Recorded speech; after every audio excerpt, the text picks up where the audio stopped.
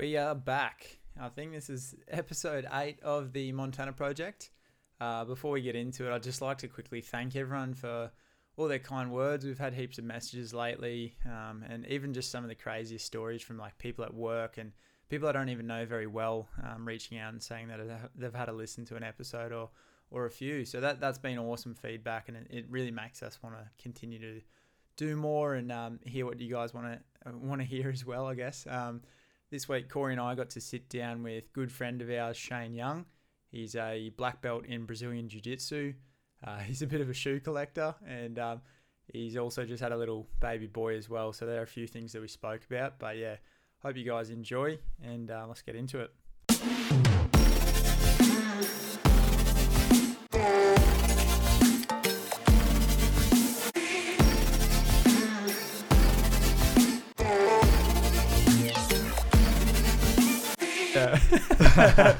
No, well, we appreciate you coming down, and whether it's a bit of respite time for you to kick back a bit. And no, thanks for having me. I appreciate it. It's good, and it's good to see you as well. Like I was saying before, like I don't think it's.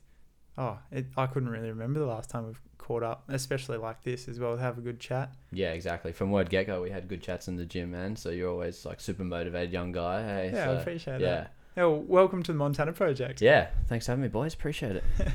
I know you're repping all the gear. I like it. Yeah, it wasn't on purpose. I was wearing a jacket before this, bro. Yeah, so. Just when it starts filming. Started getting nervous. So. Yeah. No, I think it's odd how you get nervous having a conversation. Like we still I get excited like all day today. Like I'm getting excited thinking about like how I'm going to try to structure sentences and all that sort of stuff as well. But yeah, even from the get go, when Corey and I, especially in the episodes where it was just the two of us. We're kind of sitting here and like we'd get all awkward and like you'd almost like and lose. Now like and how do you feel now?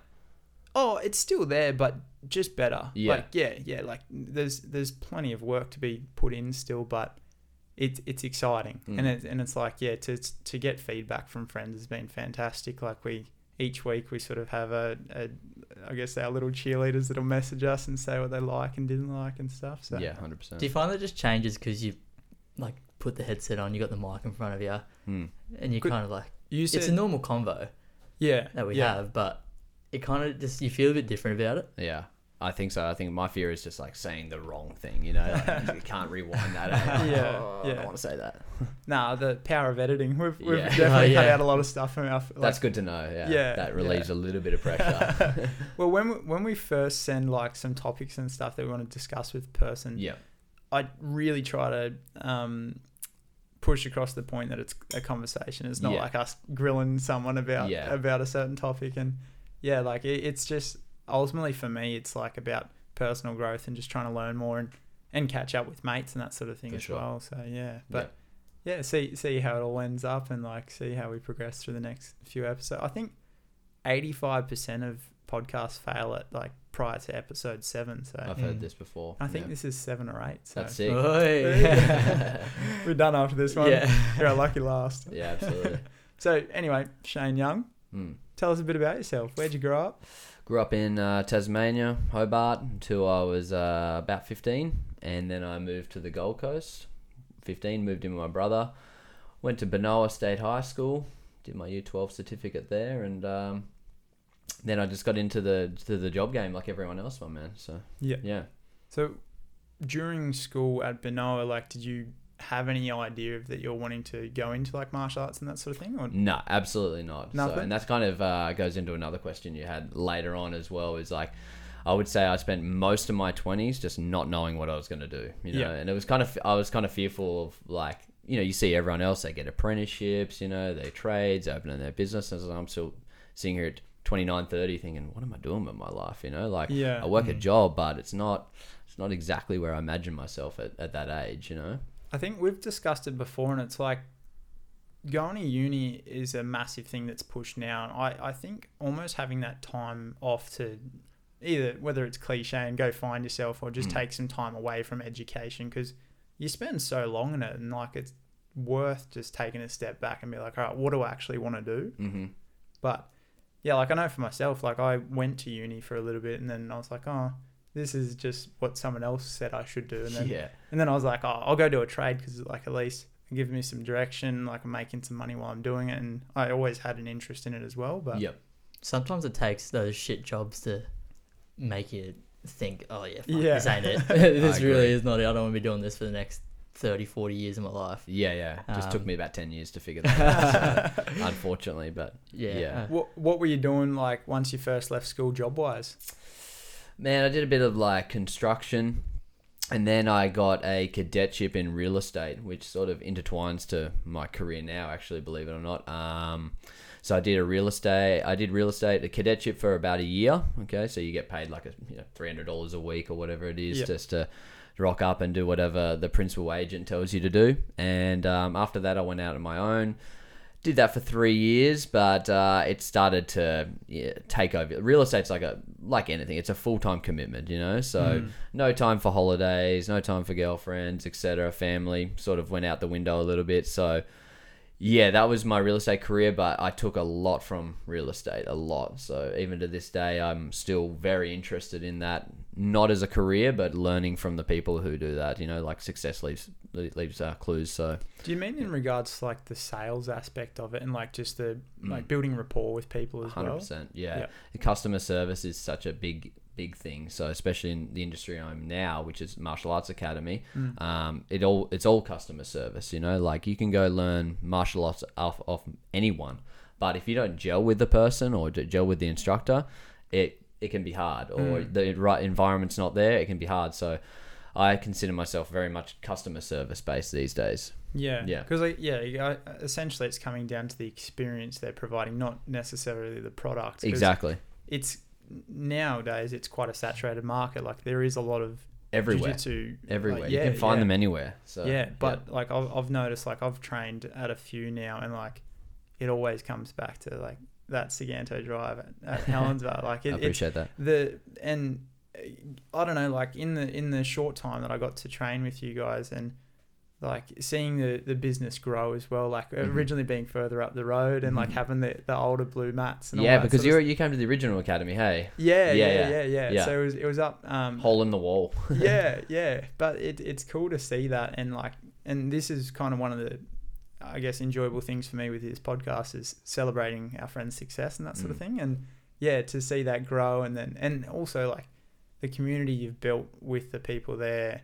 Even like when we had the floods, like how quickly that got turned around. Everyone's rocking up, like removing the mats quickly and like trying to. Because what did all the mats get soaked then? Like. Yeah, like the water almost came in. So but we got them removed just in time. So, and then it almost happened a second time. So, but they've actually fixed that. There was an issue on Siganto Drive of the river overflow or something like that. So they dredged it out, and now we haven't had issues since. So and there's been a lot of testing times recently, as you know, in regards to rain. So, it is. It's all about community at the gym, So well, we'll plug it. So obviously, Scalar Brothers, you are now like franchise out to Helensvale. So how's that operate? How'd you get started with it all? Yeah, so I think as a white belt, I was at 25. I started jiu-jitsu. I was looking for something to get obsessed about. I didn't know. I wanted to get something in the fitness industry. I love mixed martial arts, but wasn't that keen on getting punched in the head. So jiu-jitsu was cool. Watched Nick and Nate Diaz. I was like, man, these guys are black belts. Like that's pretty sick, And I wanted to follow their footsteps. So I started jiu-jitsu at 25, and then from there, I just like, man, imagine doing this every day, like this would be a sick career, like if I could get into it. So just spent my time just trying to get better. As a white belt, I wasn't too sure where my skill set was, but then I become blue belt, and I said to my professor, which is like a coach, if you don't know jiu-jitsu, it's like your head coach. We call it professor in our jiu-jitsu world. And I was always hassling him about trying to, I want to do this. Give me an opportunity to coach, He gave me opportunities to step in and look after a fundamentals class at his Gold Coast Academy at the time, and then it progressed from there. So, and then one day he said to me, I think I might have been a late purple belt. He said, would you be interested in opening up an academy? And I was like, 100%. So I'm like, maybe give me a year, to prepare. And if you know anything about Fabio, he's very go. So we were within months planning to open up. So, and that's basically how it happened. Yeah. So I think I was just there the longest and probably the person who pestered him the most to get over the line. And you know what it's like. If you've got someone that's pestering you, you're going to give them the opportunity first. Yeah. Well, I think as well, like, it might seem to you that you're pestering, but it's showing drive and, like, that you're keen for it and that sort of thing as well. But it's such a crazy, like, experience when you first go on the mat. Like, I know, so I transferred, obviously grew up playing footy and all that sort of stuff. And then I actually did a year of boxing prior to coming to Jiu Jitsu. And once I come to Jiu Jitsu, I wouldn't say I had a chip on my shoulder from that, but, like, naturally being from sporting backgrounds and that sort of thing, you're like, all right, I feel like I'll go all right with this. And I remember, actually, sorry to take it back, I remember the very first comp I watched in person, and Sean was competing, and I think he was a purple belt at the time, and he was in the open weight category in gi, and he went up against this guy, and this guy was probably 100, 105 kilo, and Sean... I remember that match, yeah. Yeah, Shawnee was probably like 60. What's he fight at, 60? Yeah, he struggles to push above 65 kilos still to this day. Yeah, and he just made this guy look like a little kid. Like, he worked his way around him, and he like went to Berimbolo, which is probably the worst thing to be explaining on a podcast. Yeah, very technical to explain. Yeah. You're underneath a guy, put it that way. But he pretty much started from in front, ended up behind, climbed his back, and then, like, subbed him, and it was like a minute and a half, and it was all done. I was like, oh, if he can do that to someone that's 30 odd kilos heavier or so, like, this something's going on here. Yeah, definitely. Yeah, it's inspiring to watch little guys like Sean, man. And if you know Sean, he's just an animal on the mats. You know, like,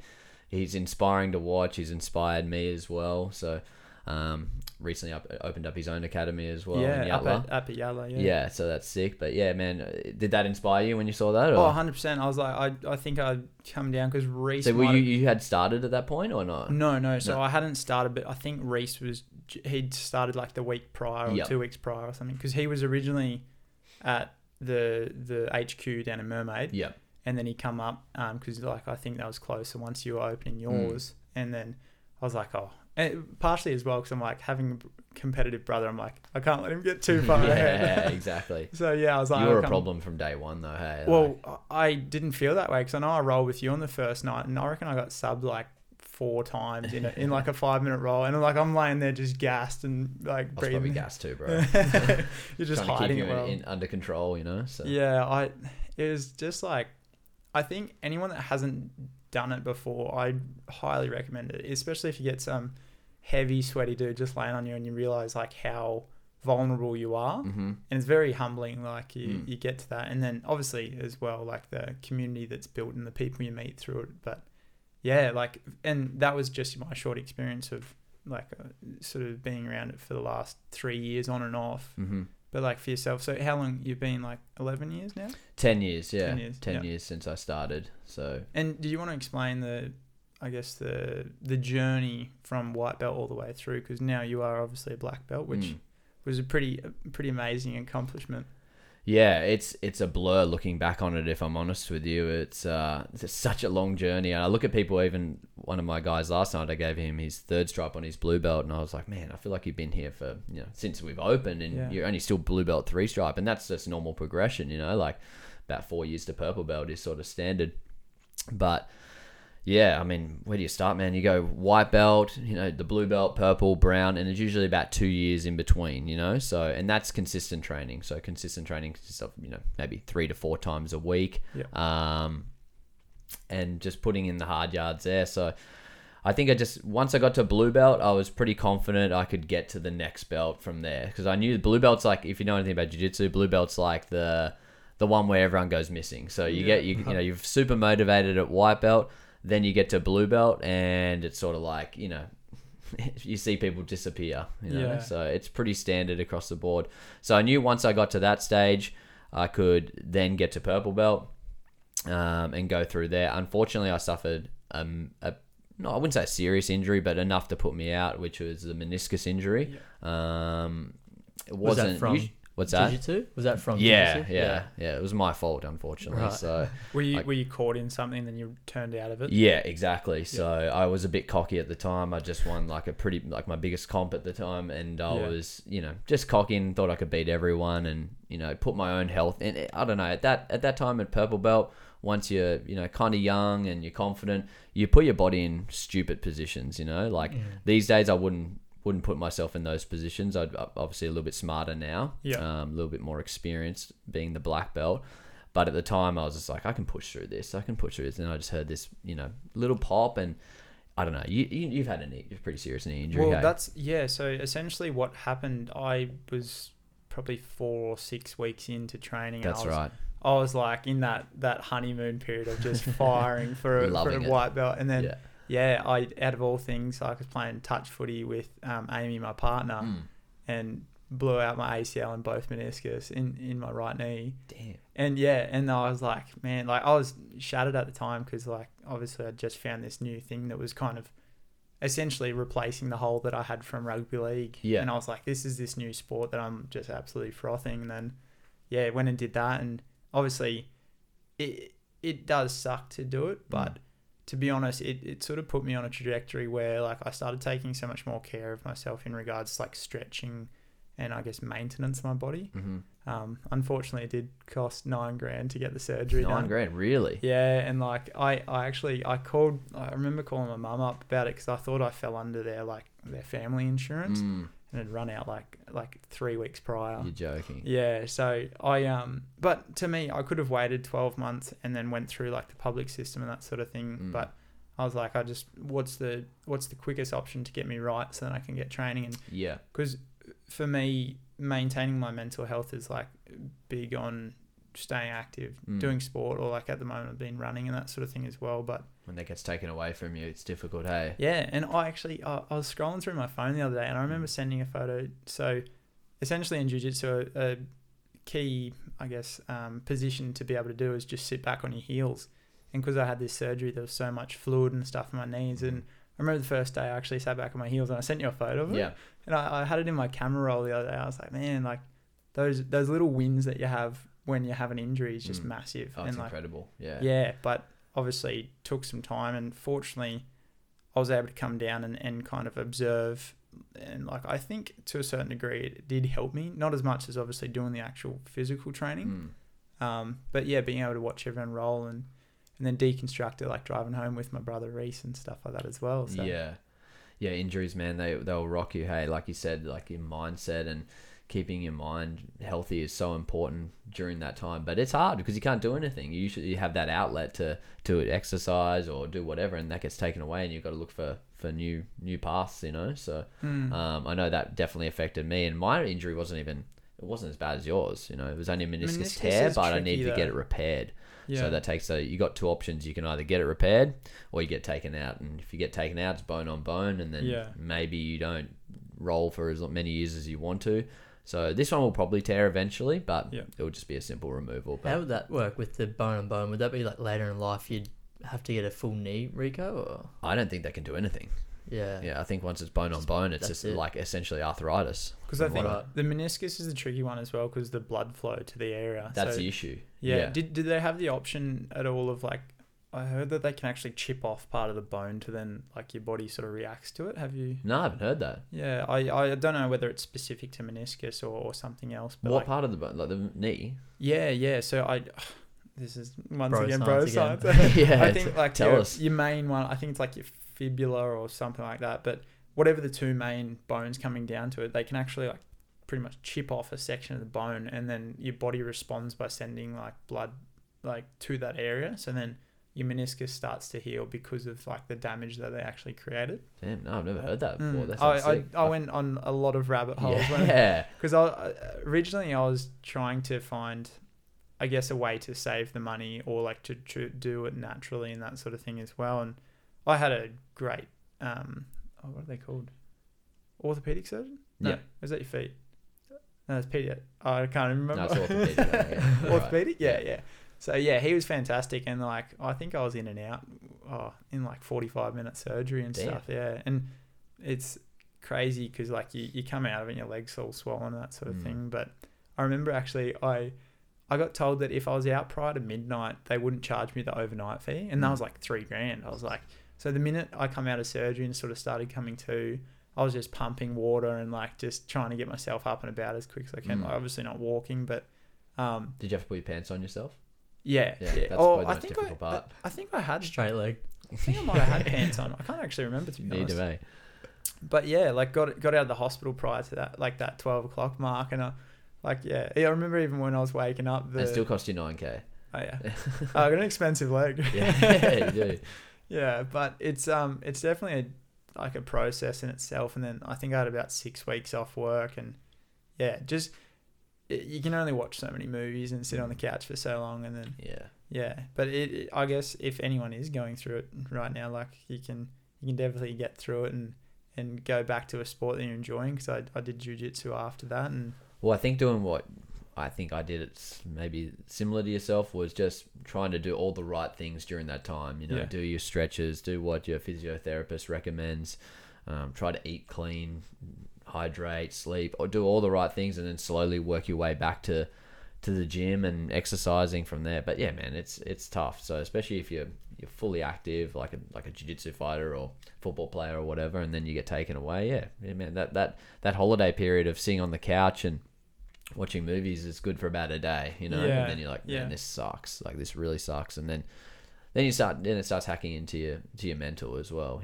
So yeah, seeing how easy you did your meniscus, was it hard to get back into rolling? Or? That's what I think that's the biggest issue, is the confidence that you lose from it. And you're seeing everyone progress, and like even what Blake was saying there about sitting back on your heel. I'd go down and watch people at the gym, and I'd be like jealous of them, like sitting back on their heel. I was like, man, like, I don't know if I'm going to be able to do that again. Hey, like when you feel it, you're like, man, there's no way I'm going to be able to close that gap between my heel and my butt. Like, there's no chance. But yeah, slowly gets. I still feel like I reckon I can still feel something in my knee, to be honest with you. But that's probably from re-injuring it and going from there. Yeah. So I don't know. Did you feel it in your knee? Like, does your knee feel perfect, or you know that something's happened? I think it was pretty good. Like, I allowed it a fair bit of time, and then I feel like, because I tried to do my best with the recovery and all that with the physio. I know I had a longer run at one point down the track, and I did hurt it during that, and like it was one of those things where you just know. Yeah. Yeah, and then silly, like, decided to keep running, but I think sometimes you just can be in tune, especially if you're like for 6 weeks being at home, all I was thinking about is trying to get my knee better. Yeah. And so if you spend so much time getting in tune with your body, like I wouldn't be surprised if you did know or had a better connection with like what's happening. But yeah, do you find coming to purple belt, like, because it opens up more avenues of submissions and that sort of thing, or even going to blue, like, do you find injuries occur, like the same injuries occur at those levels?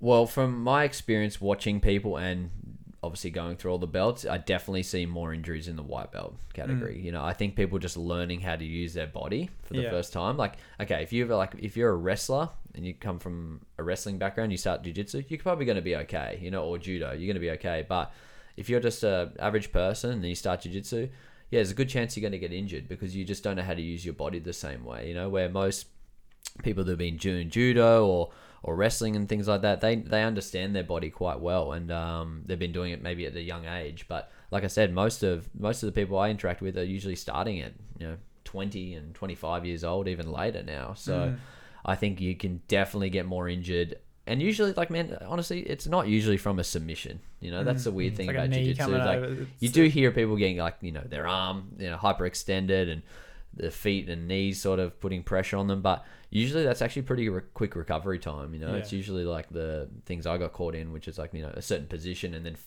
anytime you're forcing your way through it and you're thinking in the back of your head, this could go badly. Like, and I've probably had that thought a few too many times in my career and paid the consequences for it. But anytime you start to go like down that route and not just submissions, I think you're going to find injuries going to happen pretty quickly. So, but that's why I always recommend that's what I try to like implement in my academy, is making sure people go with the right people. So they're not just going to go with someone, because like with jiu-jitsu, it's weird because you're kind of told, go as hard as you can, like do your best, and when you get that, you see red, so to speak, and you're training and you're trying to go as hard as you can, that's when the mistakes start to happen. So the more you go on the belts, the more you start to understand yourself. In saying that, my injury came at purple belt, but I just felt like I got more silly, I got more confident, I got more cocky, and that's when the injury occurred. So and ego coming into it as well, because like I know a lot of the times that I have been injured, like most recently when I was rolling with my brother,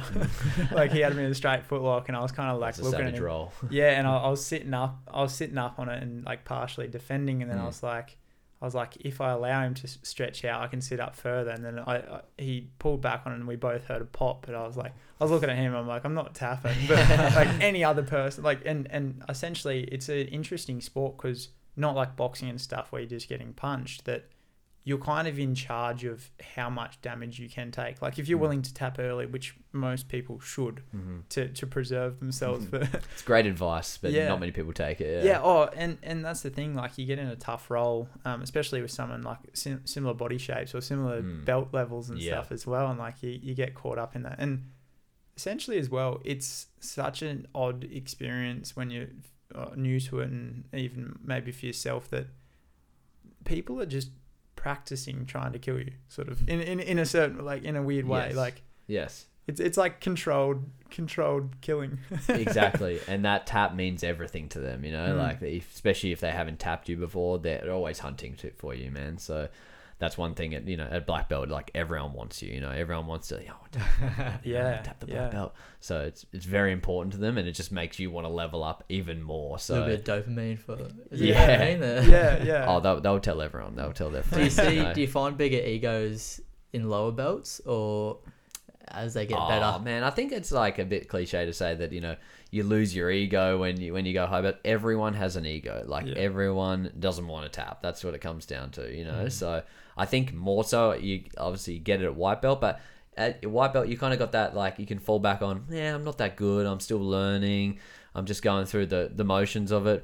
So you're a little bit easy on yourself. When you start to get to brown, you're like, maybe a white belt gets like close to tapping you, you're like, okay, now my ego is coming into play. And there's always a joke about stopping them and telling them they're doing the technique wrong. Just readjust there, bro. Okay, restart, go. Completely out of the same submission hold you were caught into. So one of the most, I guess, I'm very appreciative for like so many guys that I've trained with, but I know like Paulo, like just an absolute animal, black belt, but I liked the fact that he, like, I reckon he subbed me like 8 times in a 5-minute roll as like a fresh white belt. But I'm like, I love this. Like, this is exactly what I was looking for. But then, like, I've seen yourself roll with new guys, and you'll be happy to match what they're putting out and that sort of thing. And essentially, being an expert at something is just getting the same result with less effort. So yeah, like for you to roll with that person, like, I've seen times when you're actually going for it and like going hard against someone, but then you also like sit back and just play around essentially. For sure. I like, I like being able to like say submit someone without, causing an issue, like there's no drama attached to it. It's all, it's not like a brutal submission, like it's done clean. It's professional. That's what I'm about. But yeah, I'm always trying to match people's pace. It's super important. Even rolling with like kids, you'd be surprised how many adults, like you put them with like maybe like a 12-year-old or some teenager that's a little bit bigger than the other kids, and they don't know how to roll with them. They bully them, and oftentimes I'm like, hey, like you obviously got 20 kilos on them. You need to match their pace, and they just don't understand. And then, like I said, I like to consider myself being able to roll with everyone equally, so I can roll with like a 4-year-old and still give them a good roll without hurting them, and then roll with say like the oldest person in the academy and still be able to match them there. So, and there's some people that are just super competitive as well, and that's they want to roll the tricky thing though, because like you got guys that are pushing 60 and stuff, but then they're like, you're like, all right, I'll go into this, and then you find out that they're like an ex-black belt in judo or something. Like, are you referring to Murray? Or? I am. He's a beast. Like, and to see someone like, it's kind of such a cool sport because so many people either, like you said, start later than they would in other sports or continue on up until they're like old. Yeah. And not that Murray's old. I think we can agree he is old. He's 65 this year, it's pretty inspiring. Still rolling. So Dude, strong as well. right. Like So probably strong. one of the strongest like grip strengths that I've gone against. Yeah, he's got that dad strength, eh? On the topic of like you being able to roll with multiple levels and ages and that sort of thing, your mindset when it comes to competition is something that I haven't actually seen with many other guys, especially from Caleb. It's like you have your catchphrase with and that sort of thing as well. And to see you like just like so focused on game day sort of thing, like what's going through your mind? Because that's completely different, obviously, to a role in the gym. Yeah, that's a good question, man. I don't really know. I kind of didn't really know how to compete, to be honest with you, when I first started. I didn't know what sort of tempo to bring. It took me so long to find my rhythm, and obviously I'm not being cocky, but I'm still learning to this day, like how to deal with it. So I guess to answer your question, my mindset is always not every time I've gone in with like I'm going to win this, I always lose. So now I go in with more of like an open mindset, and whatever happens is going to happen. And that's much easier for me, especially dealing with like anxiety of competition coming up. I'd rather have that open mindset than be so sure. Every person I know that's so sure of themselves, it always ends up losing in competition, So now I just go in and I'm just like, whatever happens. So that's my mindset. I don't really know how to elaborate on it more than that. And I try not to overthink it too much. I'm not going to sit here and tell you, man, I just get fully pumped and see red and I go out there and be as aggressive as I can. No, I just do what I can with the situation. And like the scary part about competition, as you know, is you really don't know who you're going to be facing. You could be facing, and I've faced people with like really good records before, and I've sort of doubted myself a little bit and won. And so now I'm just like, from all that learning experience from the other belts, take it into black belt and keep trying to apply that same thought pattern. That kind of keeps it interesting. So do you not find out till the comp day who you're rolling against, or you have an idea based on your bracket? But I always tell people, don't worry about don't check them out, because every time one of my students will go check them out, he's like, he's a world champion, he's on a 500 fight win streak. I'm like, bro, like come on, like now you're just psyching yourself out. Like if you wanted, I was gonna check it like with UFC, they kind of had the opportunity to find out how they fight, and they can they can go for more of like a game plan. Do you find that jiu-jitsu is a bit more rounded, so it's like they can kind of get you from anywhere, and it's not like they're stuck to one move? They can kind of you've got to be ready to like adapt. You got to adapt to anyone's game and body types as well. I'll say that's a big factor. So we could be in the same weight division, but you're 5'5" and I'm 6 foot, so it's a completely different game. I found that in my weight division. So like I dropped down to medium for one of them, and like I wouldn't do it again just because like I depleted myself. Like I felt really to medium. yeah. Like because I was coming in, I was always getting to it about like 81 and a half, and I was right down the bottom end of medium heavy. Yeah. And so this is in the no-gi. But in the category that I was in, I was usually like a head shorter than most of the guys in there. But yeah, it's just like kind of, I guess, like playing footy. Like you got small forwards and ruckman and all that sort of stuff as well. Like everyone kind of has their strengths, but like it's obviously going into open weight again. Then you got like another thing in itself. It's like it's someone going in and they might be 30 kilos heavier, but they might have the stamina, I guess, to progress through the rest of the fight. And is it 1 minute each time? Like each belt you go up, you get an extra minute on your rolls? Yeah, essentially, yeah. So Shane would be doing 10-minute rolls versus like a white belt does like a 5. Is that correct? Right. Yeah, that's right. So depends what you go into. If you go into like a Masters 1, which is over 30, they usually cut it down to 6 minutes and keep it quite short, which is, it can be better actually, because if you've ever watched a 10-minute black belt match, it can be a very big stalemate until the last 2 minutes, and then they go, because they know, both parties know if they go hard for the whole 10 minutes, they're going to be wrecked. So sometimes the shorter the fight, the better the action, and it really 10 minutes is sort of like, feel the person out, go from there.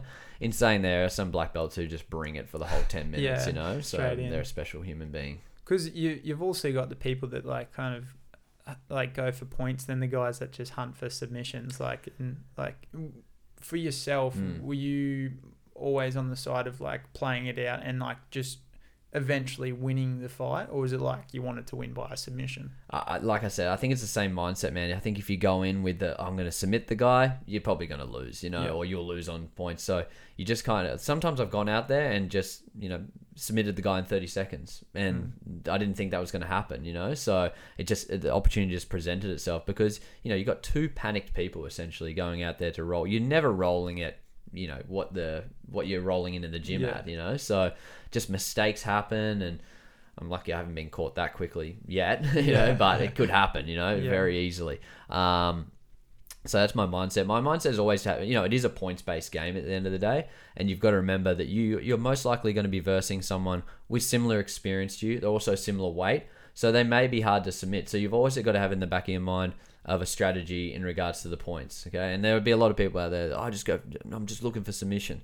And essentially they probably just lose because you need to have both. You need to have a strategy and also be a bit of a killer when it comes to, applying submissions and beyond when you need to be on. So the points, is that, how do you get the points? I haven't rolled so before. If you advance certain positions to like make it real basic is going to earn you points, So if you do certain moves in jiu-jitsu that put you in, say, like mount position, like in UFC or MMA fight, that would be considered, a pretty dangerous position to be in. So jiu-jitsu, they award you a certain amount of points for doing certain moves that are considered somewhat difficult, So there's a lot of like, a lot of rules and a lot of things you need to know before going into comp. And that's another thing as well, is just knowing how, just like any sport, you've got to know the rule set, you got to play to because so many times you see, and like, I didn't know that he walked out of the bounds and gets DQ'd, and you're like, I didn't know he could do that.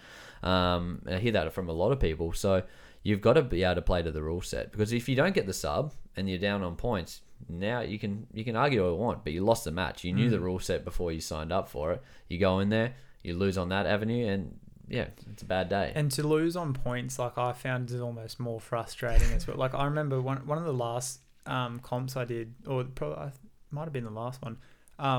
I lost 2-0, and I was spewing after as well, because not so much for the losing, but I thought I was up 2-0. Okay. And then I was like chilling. I was like, all right, I'll just write out the time, and then because I was knackered as well, and then I wrote it out, and then I was like, I'll turn back, and the scoreboard's like 0-2, and I was like, oh. Yeah, and it's so frustrating because I guess that was one of the last rolls for the day as well, because you can have up to, I think I had 5 that day, depending on how many people are in your bracket and that sort of thing as well. But yeah, it's the adrenaline you get, especially on your first like competition. It's hard to describe unless you have for done sure, it. man. Like I saw a lot. We had state championships on the weekend. A lot of my students were first time competitors, and the first thing I always say is make sure you get like a good warm up in, get a good sweat in, so you don't get that. We can get this thing called adrenaline dump, and it just comes over you very quickly because you're just so anxious, and you slap hands, knuckles, and then dump. So just getting that first warm up in, sweating it out is so essential, man. Yeah. I know. Like my first fight in gi, I grabbed onto someone and then forearms. Yeah, my forearms were just gassed, and but my hands were like almost locked up, and like I was. You do not want to let him go. Yeah, I was like, I was wanting to let him go, but I was like that my hands are stuck in his gi essentially. But yeah, you see that so many times in like people's first comp. They just lock him up and hold him. I was one of those people as a white belt. Locked him up, held him there. I'm like, come on, just win, just win. I just want that win at any cost, So. It is nice to win, but then you're like, I want to win a little bit better than that next time. So to win by submissions, definitely. A lot. I was like, that's the boringest match I've ever seen. I'm like, but I won. He's like, I don't care. Yeah. It's so cool as well. It's like, even though it is an individual sport, it's such a team sport. 100%. Like having a team at the gym to train with, and I remember like even going into comp week and stuff, the atmosphere is different. It's like there's a bit of buzz in there, and everyone's excited, but everyone's like trying to go hard against each other, but not wanting to like damage them in any way for their own competition and stuff. Yeah, for sure, man. It creates a good vibe at the end there, and I think once you've done that, even if you go and you have a shit match and you lose, like if you've done the training before, you always come out a little bit better. That's the best part about jiu-jitsu. So people come back and they're disappointed. It's like, dude, you're way better than, I know it's cliche, you're getting 1% better every day. Everyone says that, but it's true. Like if you're out there training and you're getting better, you're taking something from it. And jiu-jitsu is just all practice at the end of the day, rocking up and putting in the time and and making sure you're just improving on what your skill set is. You touched earlier on the anxiety prior to competition. Yeah. Has that been something that's been a drama for you? Like, do you go in with a lack of confidence, or it's just... No, I definitely felt like it to begin with the anxiety. I was like the worst, but I think everyone feels like they're the worst. Like, maybe you're a little bit more confident than the average person, but most of the people I speak to have that anxiety. And I've noticed that one thing, it doesn't matter if it's like a really big competition, like where we travel for it, or if it's just like a local one.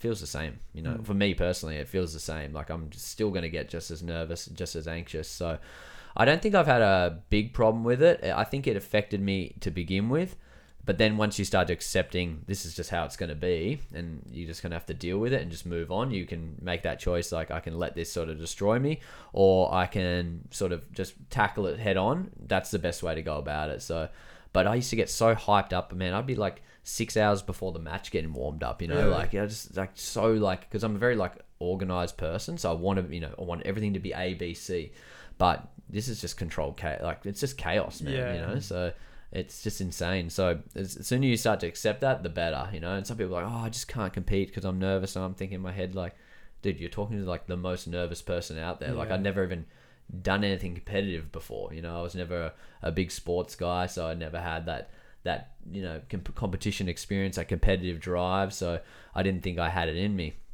But then you just, like I said, get more experience on every belt, and you get better. And mindset books help as well, sort of driving you in the right direction. Talking to people that's a good tip as well. Talking to people that are actually doing well in competition. Like, I still reach out to people today, maybe not necessarily on my team, but other people I admire, and ask some questions. And most people in this community are pretty open to answering most questions. Like, you want to know what they're doing in their training. Want to know how their mindset is, and so on. And it helps, man. It helps when you can see someone else doing it. It's like that. Is it first person to the 4-minute mile or something like that? Yeah. And once he managed to do it, and it's kind of it feels that same way. Like, you see, like, say Sean or someone else, like, they compete and they do well. You're like, I can do that. Like, I can roll with him.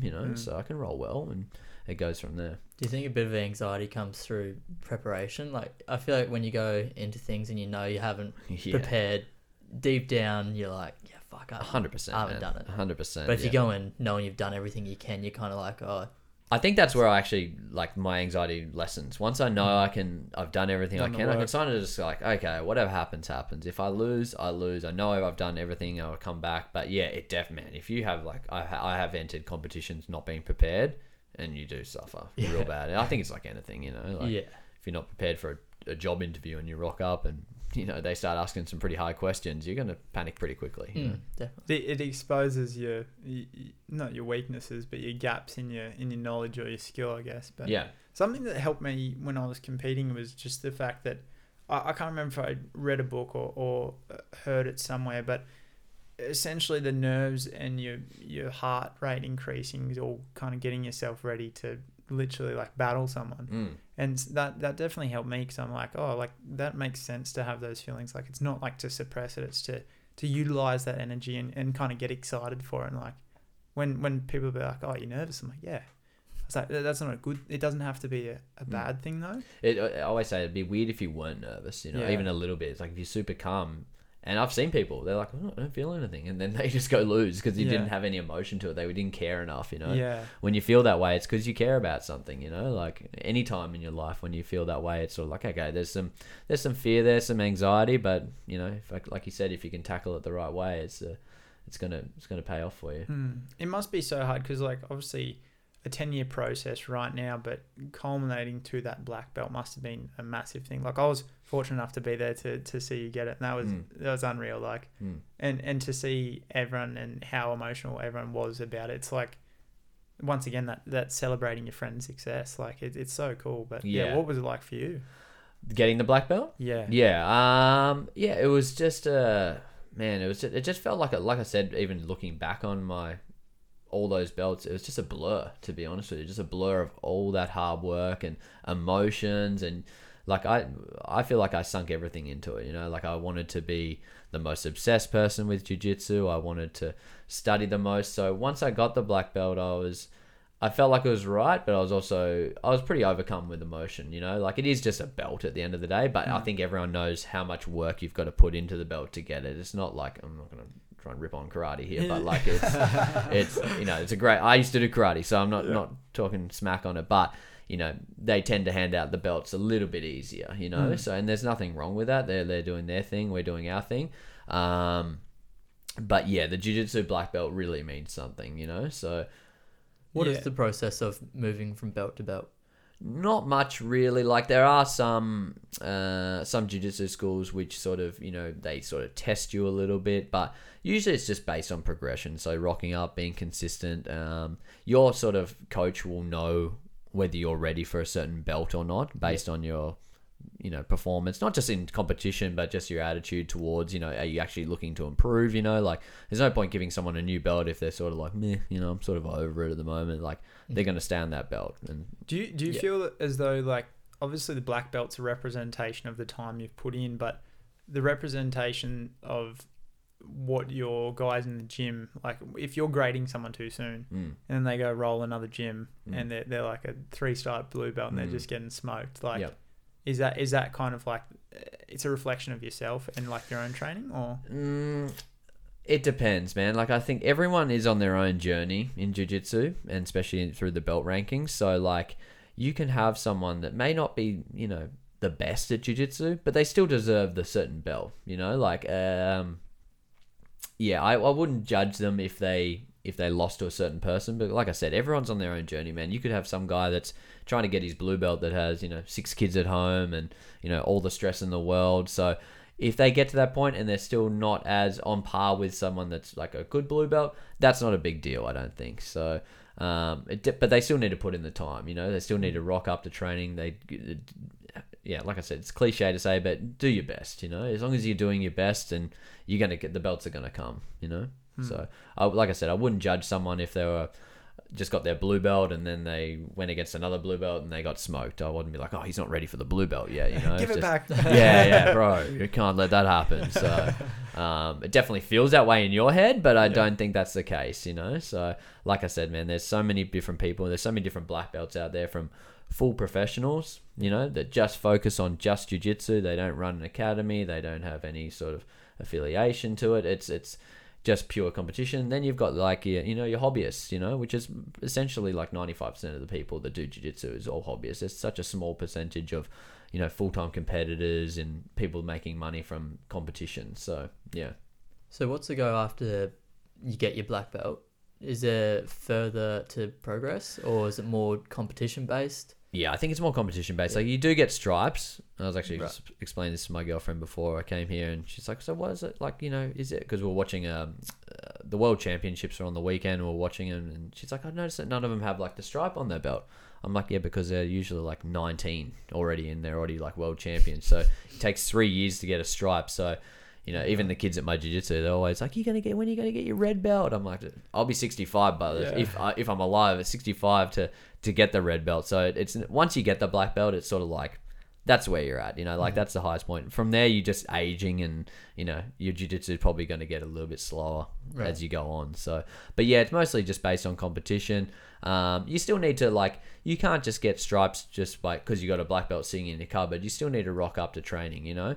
And whether you're the oldest black belt on the mats or the youngest, you still need to put in the time. So, yeah, but I would say like reaching the black belt is essentially the pinnacle, and then everything else after is just a advancement on the black belt. And you know they do give out stripes, but I think it's like you get every 3 years for the first 3 stripes, and then it's 6 years after that.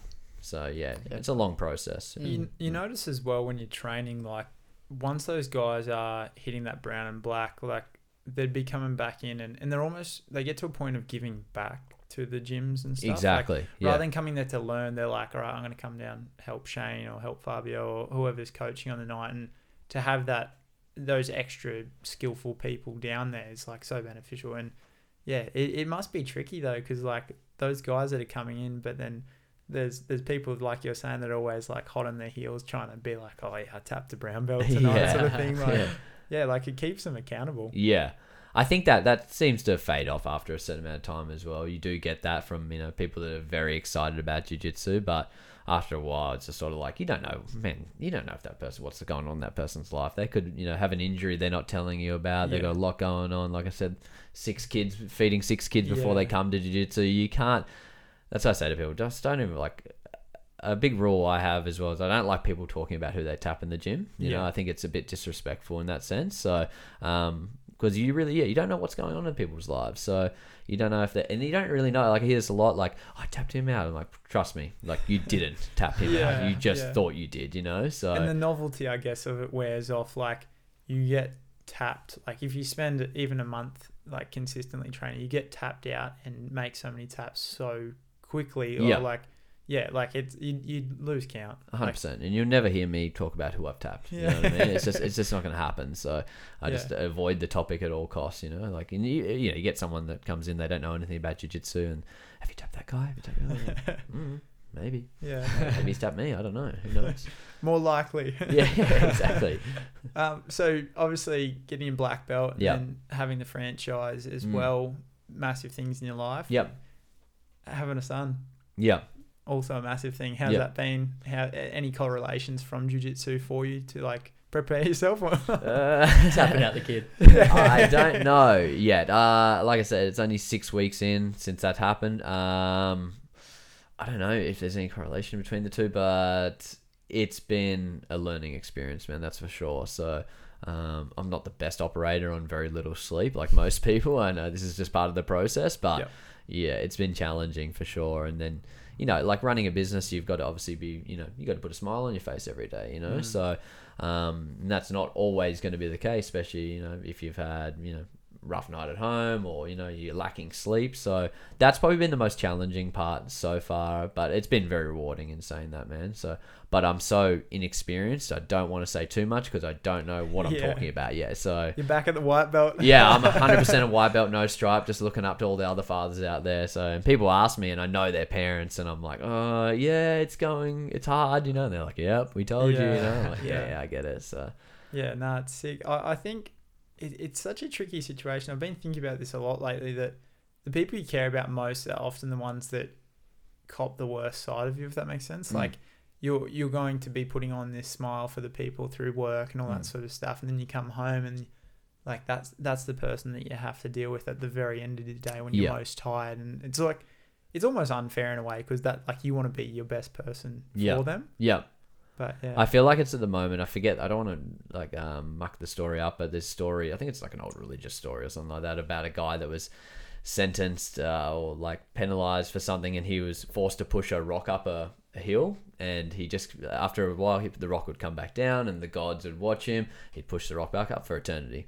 So he made it creative ways of pushing up the rock. And that's how one of my mates explained it to me the other day about, dealing with babies. Sometimes you just, instead of thinking like, oh, when does this end? You're like, no, you're doing this. This is forever. You're like, you're doing this now. Just accept it, So that's been helping me a lot with that mindset. So when I wake up, 3 a.m. or my missus doesn't want to change the diaper, I'll get up and I'm just like, okay, just do this, just do this. It's all part of it. It doesn't matter. If you do need to do another 3 changes in the next hour, you're just going to have to do it, Adapting that mindset has helped me a lot. So, because like I said, before having a baby, I am still, obviously now it's only been 6 weeks, but very ABC organized. So chucking a baby in the mix of that does not make you organized, things are just not getting done the way I wanted them to before. And before I lived in Shane's world, and everything's about what Shane wants.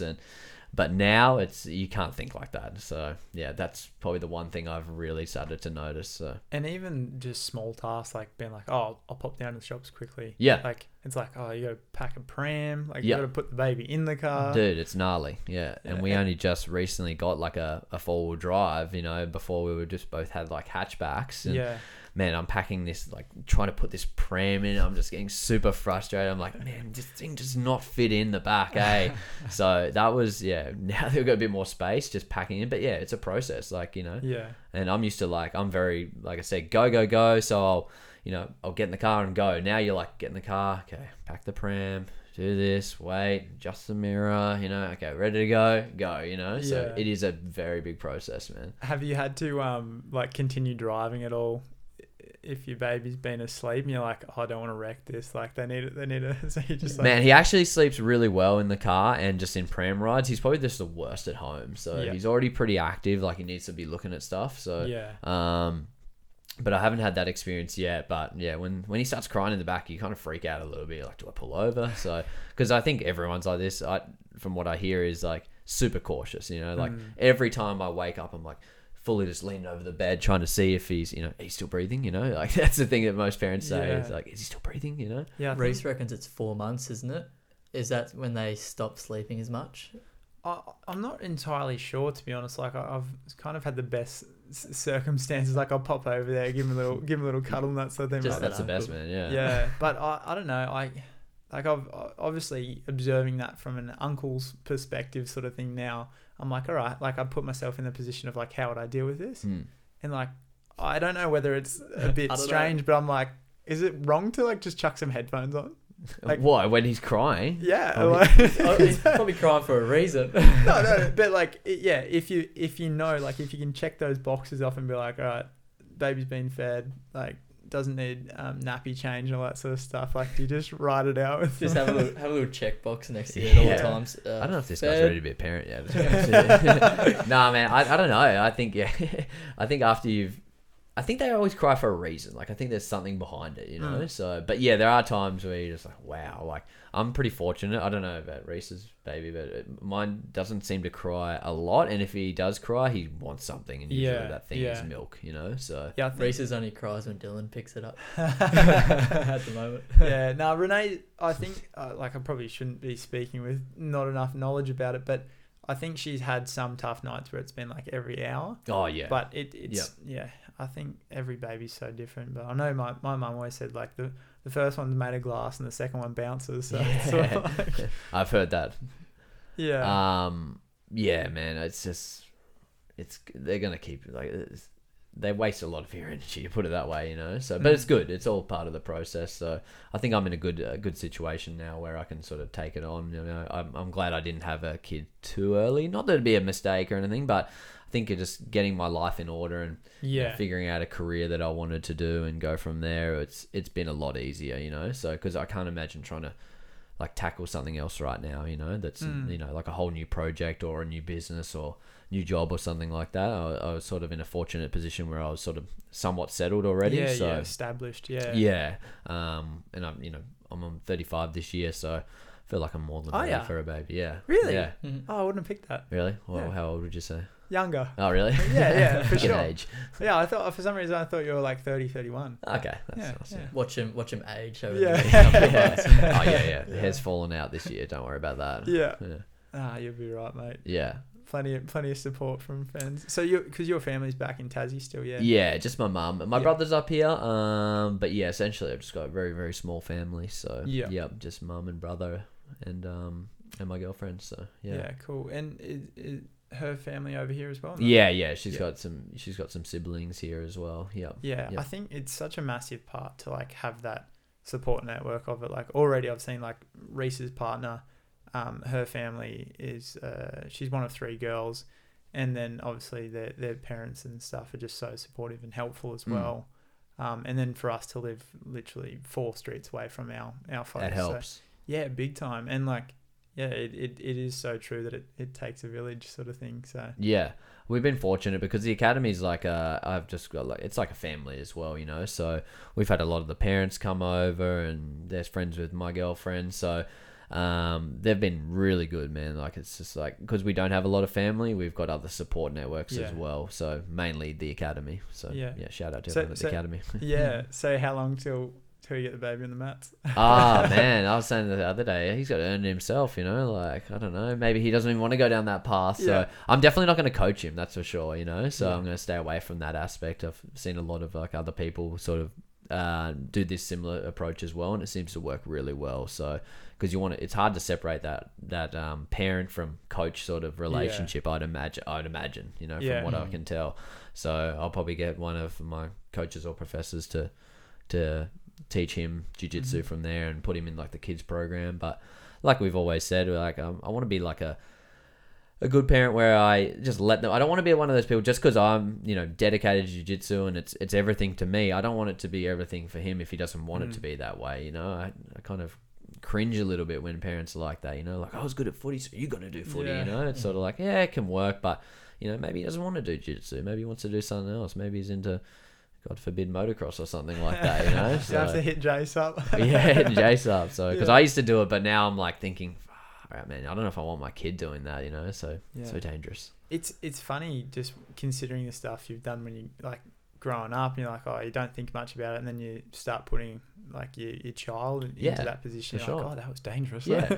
Like I know a lot of parents at the Jiu-Jitsu Academy, they won't put their kids in rugby, so because they've done rugby and they're like, no way, like I'm not letting my kid do this, So I was like, wow, that's crazy these days. You think that all parents that did rugby would just encourage that. So. And it's kind of like, it's kind of a paradox really of putting them into a martial art, but it is almost so safe because it's structured and like you have rules that allow you to be safe. Like, yes, exactly. And constant monitoring and just teaching them how to use their body as well, will make them better in the future. Like I was saying, like most people join us when they're over 20, you know what I mean? Or in their 30s, 40s, etc. So their body's not functioning the same way as someone that's been doing it since 4 years old. So yeah, I think it's going to help them a lot. So, but yeah, in regards to him doing jiu-jitsu, maybe we'll see, So if he goes to it, I know I've heard of other people's kids hating jiu-jitsu that own academies, So we'll see. Yeah. Hopefully you can just a bit of childcare at least. Absolutely. Get around it. I've got a retirement plan, bro. He needs to take over. So yeah, 100%. Yeah. One of the topics that we want to touch on, and I didn't really know how to address it. I know prior to the episode I was Googling and it was like kind of like sneaker culture. Yeah. So I am definitely not one for fashion, but like I know I've always seen you rocking up to like whether it's comps or like doing the car park photo shoots. Definitely not doing photo shoots at the comps, bro. Come on. But like, how would you best explain it? Because to me, it was like like I own a pair of runners, a pair of Vans, and a pair of Converses, and like to me, I don't know. I guess I'm very like if it's doing its job, like then I'm happy to pay for it, sort of thing. Yeah. But yeah, like I've definitely been through that stage as well. So to be honest with you, I'm not going to say I've always been into this sort of style thing. So because what creates the demand for those kind of shoes and stuff, or like do you want to explain how you got into it? The shoe? Yeah, so I don't know really. I've always been into shoes, but I've never been like, to be honest, in the last 4 years I've probably been more into it than ever, but before that I was pretty happy with like standard Vans and other shoes, and then you see the other shoes start to stand out. I guess it's the same people like upgrading cars, you know what I mean? Like, you start with something small, modest, and then you move in and you're like, oh, the Mercedes looks nice. Or, now the Aston Martin, if you can afford that. But for me, it was more so shoes, and they were just giving me, get this package in the mail. It gives me that, dopamine hit, and I'm like, damn, this is good, And then it starts to become an obsession, and like I don't have that many shoes, if I'm honest with you. I'm not like a massive sneakerhead where I have a whole room like this full of shoes, but I have the ones that I want. I don't know what demands why the prices are so high. It's actually quite ridiculous, some of them. So and I've been through a phase where I have spent probably more than I should on certain pairs. Ever done the camp out? No, never. I'm not that desperate, bro. I just can't be seen. I'm 35 years old. I can't do it, eh? Maybe if I was like 16, I could take the sleeping bag, but I can't do that. So, but yeah, and for me, I just like the style, like I've got a mentality of look good, feel good. And I sort of just apply that, and always I've been through my stages where I haven't really looked after myself that much, and I've noticed a difference, and when you do sort of, you have to dress up all the time. And I don't know, I'm saying you have to wear expensive things, but you could wear just a Kmart t-shirt if as long as it's fresh and clean and nice. Looks all right. I think that's okay as well. Yeah. But yeah, I mean, a lot of Instagram obviously influences your thoughts on how you want to dress, and you may see someone, you may say you're like modest dressing now, but you see someone like, oh man, those Vans are actually a little bit better than mine. Like maybe I'll try those on and go from there. So. Yeah, that's where the shoe sort of session came from. So, because I know we've got a friend or a couple of friends that have got into it, and they were sort of doing the buying and reselling part. And they'd get it, and like the amount of money that was getting spent on that, but there's obviously a market for it. Yeah. And I think some of the ones that they were buying, there was only like a small release of units available, sort of thing. Yeah, that's what's making the prices go up a lot though. Like you get like I think it's like the Nike Dunks and Low Dunks. I don't think you can really buy them in store. Right. Most of them are just... hardly any like good shoes you can find in like your regular, Hype or Platypus or anything like that. They just kind of have standard run of the mill. So I guess that's what makes it, like you said, it drives up the price a little bit, because it's not like, it's not in the shop, so where do we get it? Okay, now I've got to pay $400 more than the average price. This is weird, but then you do it once and you do it again and you got some problems. It's kind of like, I guess it just reflects how we are in society of like, if multiple people want something, then it's going to create more demand for it, and then they can increase the price of it. But yeah, like even like NFTs and all that sort of stuff. Exactly. Like it's kind of the same concept really. There's what's it called? Sapiens by Yuval Harari. Anyway, he explains in it how like we used to essentially use cowrie shells and all that for currency, and then you can't be carting like a wagon full of shells around it. It's not efficient. So our collective agreement is essentially that we have a $50 note, and the three of us could say, yeah, that's worth $50, and you don't have to be carrying like a wagon full of stuff. And the same thing with gold. But yeah, it's definitely an interesting time. Like we've talked about a lot with the NFTs, and that's where you see like it evolving to like crypto and everything like that. Is that what you mean by that? Yeah, or just like I definitely a topic, one of the many topics that I don't know enough about, but we choose to talk about anyway. But I think the NFTs I find really interesting, because like there's the people that create the value behind it, and then there's also the people that go, I could just take a photo of it and I have the same thing. Yeah. But yeah, I don't know. I listened to that Gary Vee guy. I was really invested in it. He was saying, like with clothes, he's like, you want to be seen with certain clothes on, and that's your style. And he was trying to put it into NFTs and saying like, people are buying it because they want to be seen with it, and that's their style. When you move into that kind of sector, it's like just similar as clothes, and then it's just your style. Yeah. Makes sense. You want to be seen with that NFT that's worth X amount of dollars, right? Yeah. You can show it off, put it on your screensaver, tell people you own it. So. Ones that are selling for like a few mil. Yeah, dude, that's crazy. I'm still not up to date with it. I don't understand what's going on with it. So, but it makes sense I get why the prices are there, but I just don't, like you said, I don't know enough about it either. So yeah, maybe we need some Gala Brothers or like a Montana Project NFT or something. Yeah, do it, bro. Blow up. Do it now before this podcast blows up. I'm pretty sure they usually release 10,000 alterations of it. Yep. So like that'd be a lot of time on like paint.net just trying to change it. Do you know Sean O'Malley? Yeah. The UFC fighter? Yeah. Yeah, he's sort of hit a new level of fame recently, and he's sort of released his NFTs, and I'm pretty sure he actually sold all 10,000 of them. Wow. So is that how many you said that you usually release? I think there's that's the standard, unless it's like maybe like a one-off sort of thing. But yeah, so and they sold really well. So I don't know how they're doing now, but at the time they did sell quickly. So that was impressive. So if you've got I think it feels like if you've got a bit of a profile, you can sort of push it. Yeah. It's like the same thing as like when people are like, I'm gonna start a t-shirt company. It's like, well, have you got a lot of followers? Not really.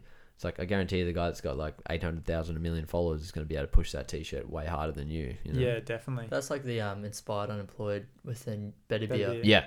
Like that's just blown up just because they're following. Yeah. Like they don't have a lot of followers. Don't they? Like it's a lot. Sorry. Like is it over $1 million? Yeah, it's over $1 million. But you see a lot of you see like models and stuff get well over $1 million. But I think it's just because their followers are just so active. Yeah. Like, they might have $1 million, but it might be like 900,000. They're also very like active. Views, yeah.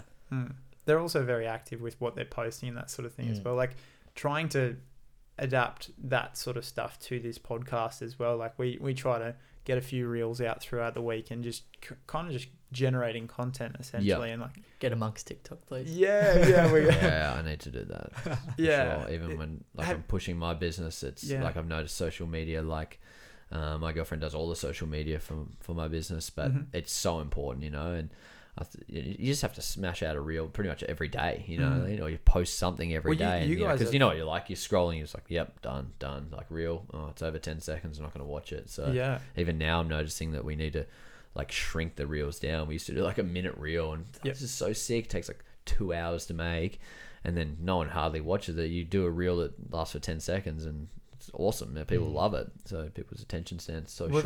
That's sort of what it's coming down to, is just grabbing people's attention. And like that's the new commodity essentially. Yeah. For us, adapting and trying to utilize that. Like I've never really used like TikToks. I'm always having to ask Corey and Amy. Yeah, but like I understand the value of it for something like a business, and this isn't at this current stage for us profitable at all, but it's definitely a way to get it out there. Definitely, so. Yeah, I've definitely got to look into the TikTok thing. So for sure, I always just thought it was dancers. Yeah, I always thought it was just dancers, but you can tell it's obviously a little bit more than that now. There's people making a lot of money from it, and obviously, and it just spreads the message. What I don't like about the TikTok is with Instagram, you can sort of like stop, but my mum always sends me TikToks every day, and I don't have TikTok, so but I can still watch them for some reason. Yeah. But like when I noticed with hers, it's like it doesn't stop.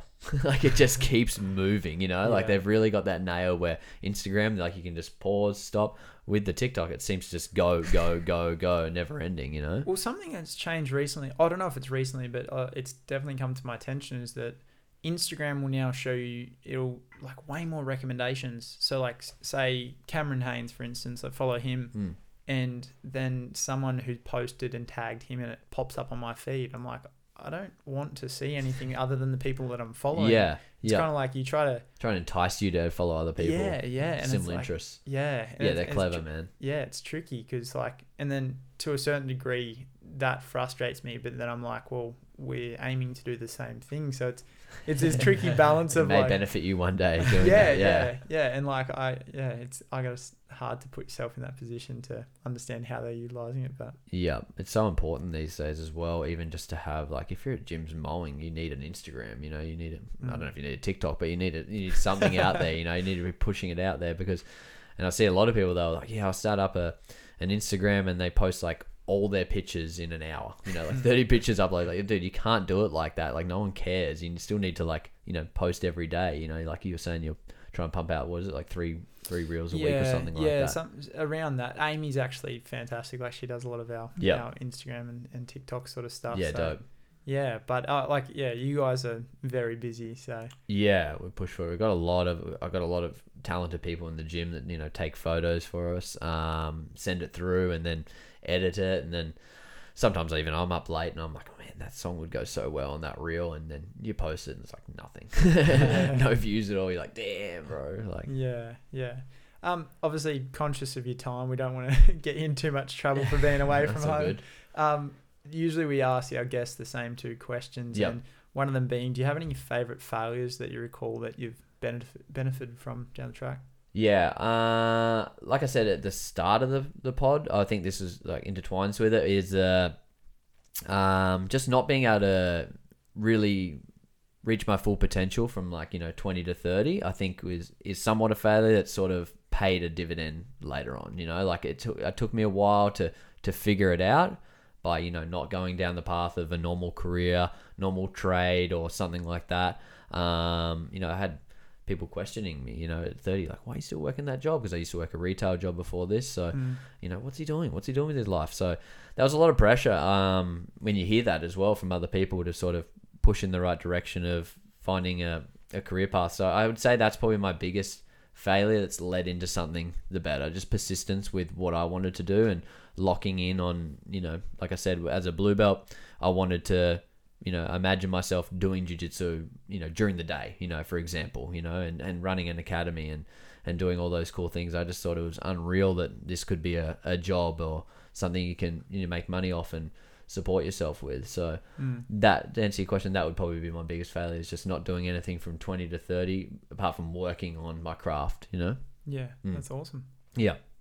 Cool. And second question, if you had a billboard that everyone could see, what would it say or show? Yeah, that's a good question. I was thinking about that one before. I was like, man, what do you say in this case? And I was like, the one thing I was like thinking was there was like two different options, right? I was thinking one was positive, one was kind of negative, to be honest with you. So the positive one was like, as if I may quote the great Nipsey Hussle, is like, lay a brick every day. Eventually you're going to look up, you're going to see a brick wall, so like the 1% every day kind of thing. The other thing was just be like, what was I going to say? The negative side of it would be, get over yourself. You're not that important. That's the message I would send. So yeah.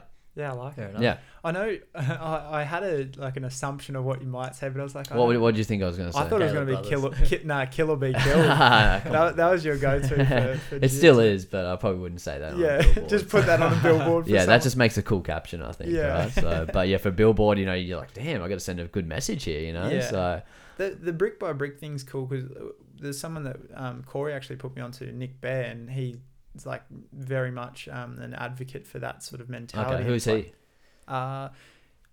He's doing he started a he started a nutrition company, but essentially he runs a sub 3 hour marathon and he's just jacked. And he's just like does a lot of podcasting now with like athletes and that sort of thing as well. But recommendation, like we've chatted about him before, and really inspiring dude, and he's kind of pushes like the hybrid athlete. Yep. So if you're looking for something, but he talks about doing things brick by brick, and essentially you're going to get to like a home in the end. And you got to look at it like that, man, because like even I'm a big goal setter as well. So, but all my goals are like, of course I've got like long-term goals, like 5 years, but in saying that, my goals are usually make the bed, eat breakfast. And if I reckon if you tick those off, you feel pretty good to start the day, so just little goals is always my philosophy on that. And I find myself reassessing those goals quite often, not just like the daily tasks, but like maybe the weekly tasks and going from there. And it makes you feel like you achieved something, like rather than just be like, oh, I didn't do that. Like they said, make your bed and you're off to a flying start. Make your bed so important, like, and so special. I actually remember Sean, same Sean from earlier, told me that a while ago, because I think it was around the time when I hurt my knee and that sort of thing, and I just trying to find that direction again and to get back into things, and he's like, just make your bed, and he's like, just start doing positive things and they snowball. And whether it's this podcast or other things that we've been trying to implement in our lives, like they just seem to then accumulate more and more. And like, I think it's the best point to start as well. Yeah, for sure. Just little achievable goals. Mind you, I can't do it in the mornings because I get up before Amy does. So I'm trying to make the bed and she's asleep.